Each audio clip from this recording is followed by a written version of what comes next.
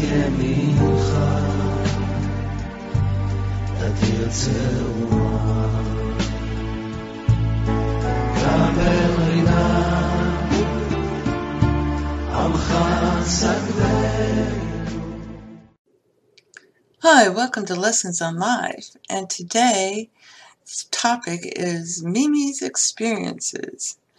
And this was the winner of the poll at Patreon.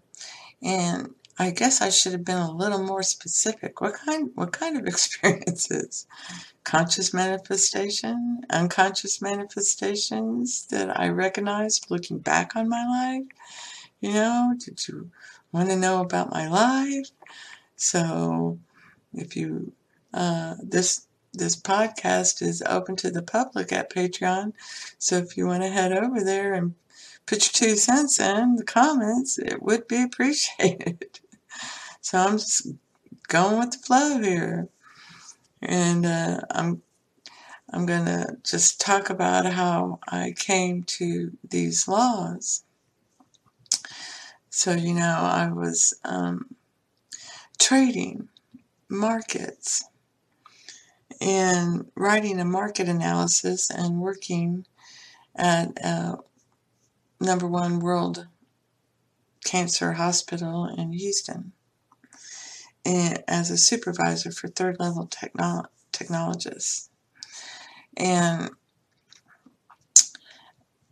I had been going down this rabbit hole since 9/11, of the government's pulling false flags on us. And I'm seeing the 2 sides everywhere, and I'm seeing it. And it was strange. It was so strange.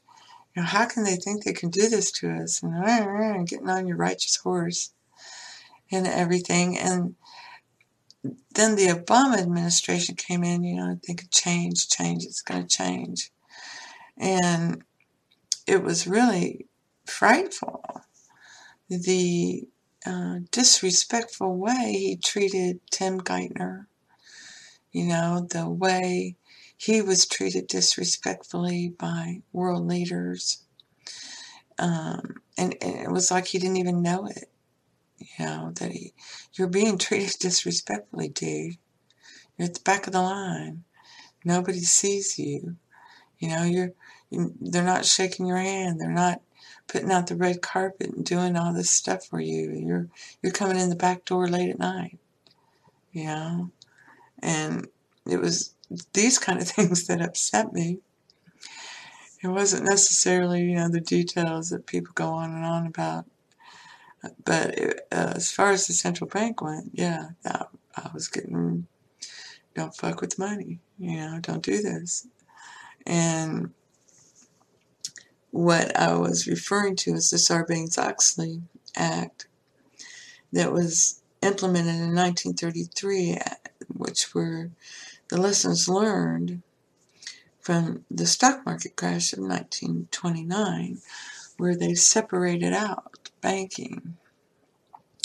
And so there was commercial banking and then savings and loan for small businesses, farms, getting homes, and that kind of thing, and then investment banking. These were separate. They were not allowed to be under the same umbrella. They were broken up so that one couldn't over leverage and in the end bring down everything else tied to it. That was the whole point of it. And then they started stripping little pieces of it away, and I would note it, hey, what are y'all doing? Cut that out, So anyways, I'd been going down this hole, this building and building. And then came the crash in 2008. And, into 2009, 2010. And people were protesting Wall Street. And they didn't even really know what they were protesting. Some were out there protesting about dolphins, for crying out loud. They were just protesting. And they were upset that Wall Street's doing good again, and they're still not. Not putting the dots together. It's not Wall Street doing this to you, okay? They didn't do it to you. I know the government sent you there with these ideas that they did it to you, but they didn't do it to you. The government did it to you. Look at what the government did, and start pointing that out. And then came, I got fired from my job because these things bleed into the other aspects of your life. And it didn't matter what I said at work, they took it the other way. They took it like I was attacking them, I was judging them. I was like, no, I know. Where did you get that from? But you said this. Yeah, but I didn't say it like that. It's not what I meant. There you are, going around. Oh, it's not what my intention. I didn't intend that. It doesn't matter. You're judging others, and it bleeds into others because you're judging at home. That's where it starts, with you at home. I didn't know that. So I go looking. I knew I was in trouble before I got fired. I got written up. So I started looking, and I'm reading in the Bible. I'm getting desperate. I'm the breadwinner. I got to do something about this. And, it wasn't happening. It wasn't happening. It wasn't getting better. So I ended up on the Kabbalah Center site, and I found the 72 names of God. And I found on YouTube the Anna Bacoa song, and it's a prayer. It's a great prayer. It's a powerful prayer. And that's the song. I'll put the link in the description. But it's these powerful prayers, these 72 names of God. And I decided I would do all 72. And they tell you, don't do all 72. But I didn't read that until after I'd been doing all 72 for over a year. And then I got fired, and then I thought, well, what good is all this if I got fired? I did that. I was praying not to get fired. What the hell? So I put that down. And then, I found Neville. And that was a journey. I found Mind Valley Academy. I think her name's, I can't even think of her name. But she tells you, you imagine you're in a garden pulling weeds. And they're not telling you why. They're just telling you, go do this, go do this. I'm like, that. I need to know why I'm doing that. This makes no sense to me. So I, move forward, digging, finally find Neville. And that was in a moment of despair. I was like, I know it's out there somewhere. Something's missing. And what is it? And I put my head down, hit the enter key. I don't even know what was in the search. And boom, there, never got it. Imagination creates reality. And, I just started crying. I knew it was true. And I knew Wagner had said it. And so I had to figure out, who's this Neville Goddard guy and what's he talking about? So I started reading Neville Goddard and really got into it. Read a lot of Neville.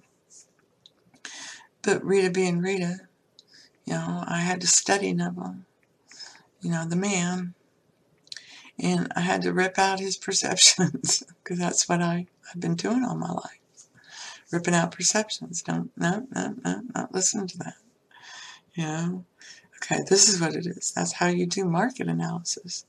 You can't analyze companies by listening to people's opinions. You have to get in there and remove all that. Okay, this is what they're saying. All right. So, ripping it out. And discover that, holy cow. It's your thinking. And then I realized I had Dwyer sitting on my bookcase forever, and same with Murphy. So I sat down and read those. And my daughter had given me The Secret, so I sat down and read that, and I just started reading a plethora of them. And then I came to my own conclusions after I started decoding the Bible. And that was in the Psalms, when I really started decoding the Psalms, I started decoding more than just the names. And I would go digging into the Greek and digging into the ancient Hebrew and digging into the Sanskrit and digging into the Akkadian and digging into the, different ancient languages where these words came from to find their etymological meaning. I didn't want to hear anybody's opinion about it. Thank you very much. Tell me what this meant when this was written. What does this mean? What is this meaning? Not what you think it means. Okay? What does it mean?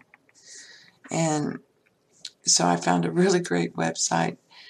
It's Abram Publications. And I don't read what they say. They have, if you put in like a name, David, it'll have a whole bunch of stuff. But then there's these yellow boxes. And in the yellow boxes is etymology. It means to bind, it means to this, it means that.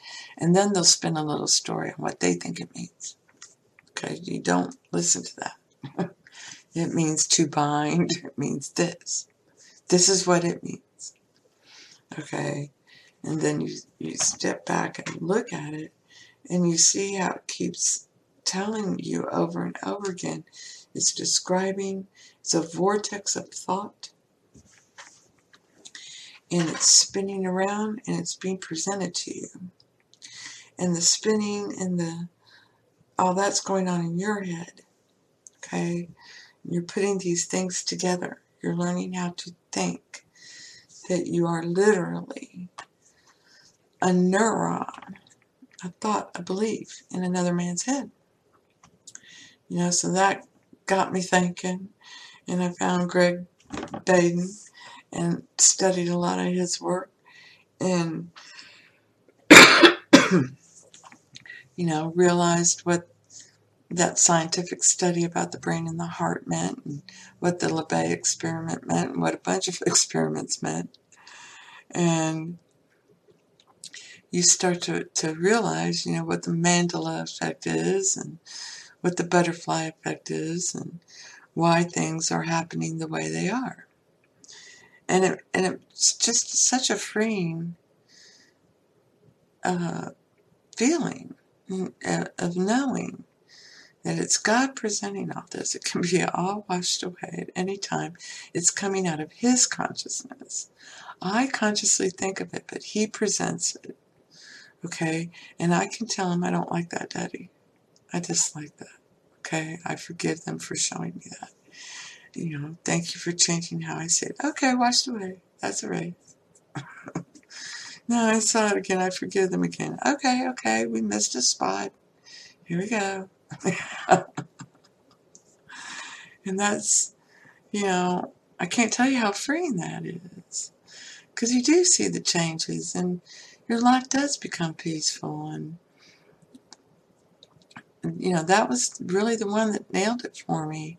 I just understood where Neville was coming from and everything. But that, to me, that was just not the way to spend a life. Constantly doing sats and constant revision. No, I want to just think it.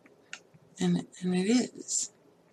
And then God told me that is how it is. You have to accept it. As soon as you accept it, I'll present it. I'm always saying yes. He does. God always says yes. He will present it to you. You just have to let go. And when you do it unconsciously, you let go. You don't think about it when you're getting instructions. You take in the instructions and you accept, I'm going to do that to play this game. I'm going to do this to do that, Okay, I accept that. You immediately accept it, immediately goes to your heart, immediately goes into action. People struggle with this. They do. It's a real struggle for a lot of people when they first come to these laws and stuff. And Neville's way was like, do it this way and you'll build faith and then it'll become assumption. And it's like, no, certain things are already assumption and work. I see that. Okay, how do I get it for this other stuff? Oh, well, those are your 4 horsemen. Yeah, those are your 4 horsemen. You got to trust in God, or get rid of them. Up to you, of course. Yeah. Oh, okay. I'm getting rid of these suckers. And that's what they are. It's leeches, little suckers. Bless their hearts, it gotta go. And it all comes out of God. So you love them. That's how you get rid of them. You love them away because it's all love. And if you fight with it, you're giving it attention and you're loving on it in the other way. And it makes it grow. And I had, in case you don't know me, I don't believe you because you tell me. I'll go do it. Okay. So I had read how this Japanese doctor, and I'll torture his name, so I'm not going to say it, but you can look it up, a Japanese doctor, rice experiments. And I did it myself. I put some rice in 3 mason jars, filled them up with water about 2 inches above the rice, and labeled 1 love, and labeled 1 hate, and labeled 1 ignore. Okay? And so I put the ignore one in the den where I would walk by it and just, I'm not paying any attention to you, and the other 2 I had in 2 different rooms. And I would go into the one room and love on the rice. Yeah, you're so beautiful. I love you, rice. Rice is so delicious. It's great. Rice is wonderful. And then I'd go into the other room and I hate you. You're the most awful rice ever. And what I discovered after 30 days was that the rice I loved on fermented. And the rice that I hated on grew this green algae. And the rice I ignored got this black and green algae. And it was everywhere in that rice. It was nasty. Nasty. And this is where, I got the epiphany of you can't ignore it. You have to deal with it. And like right after that, I found this channel on YouTube. It just pops up at you, the hydraulic press channel. And at the very end of their videos, his wife makes this Play-Doh doll, different shapes and stuff, and like it'll be a deer. And he'll say, yes, this deer looks innocent, but he's really very hungry and wants to eat everyone, so we must deal with it. And he'll press it with his hydraulic press. Oh, so hysterical. So that reinforced that. And then I started realizing God talks to you all the freaking time. He's talking to you all the time. This is all before I ever started, really writing. And I decided that was I'm not interested in working as a technologist, and I'm not interested in writing about markets, and I love writing. And so I'm going to write about this stuff I discovered. For me. Maybe it'll help somebody else. More importantly, it's going to help me while I write it, clarify it, cement it in my head. So I spent a year writing, posting on WordPress, and just still dealing with objective land, but noticing all these things. And then Good Omens came out, and that was just like a godsend, just truly. It was, because it's like, this is what's going on, Rita. Now go tell the message. I'm like, yeah, this is great. Okay, I can do that. No problem. This is fun, And it's become more and more fun.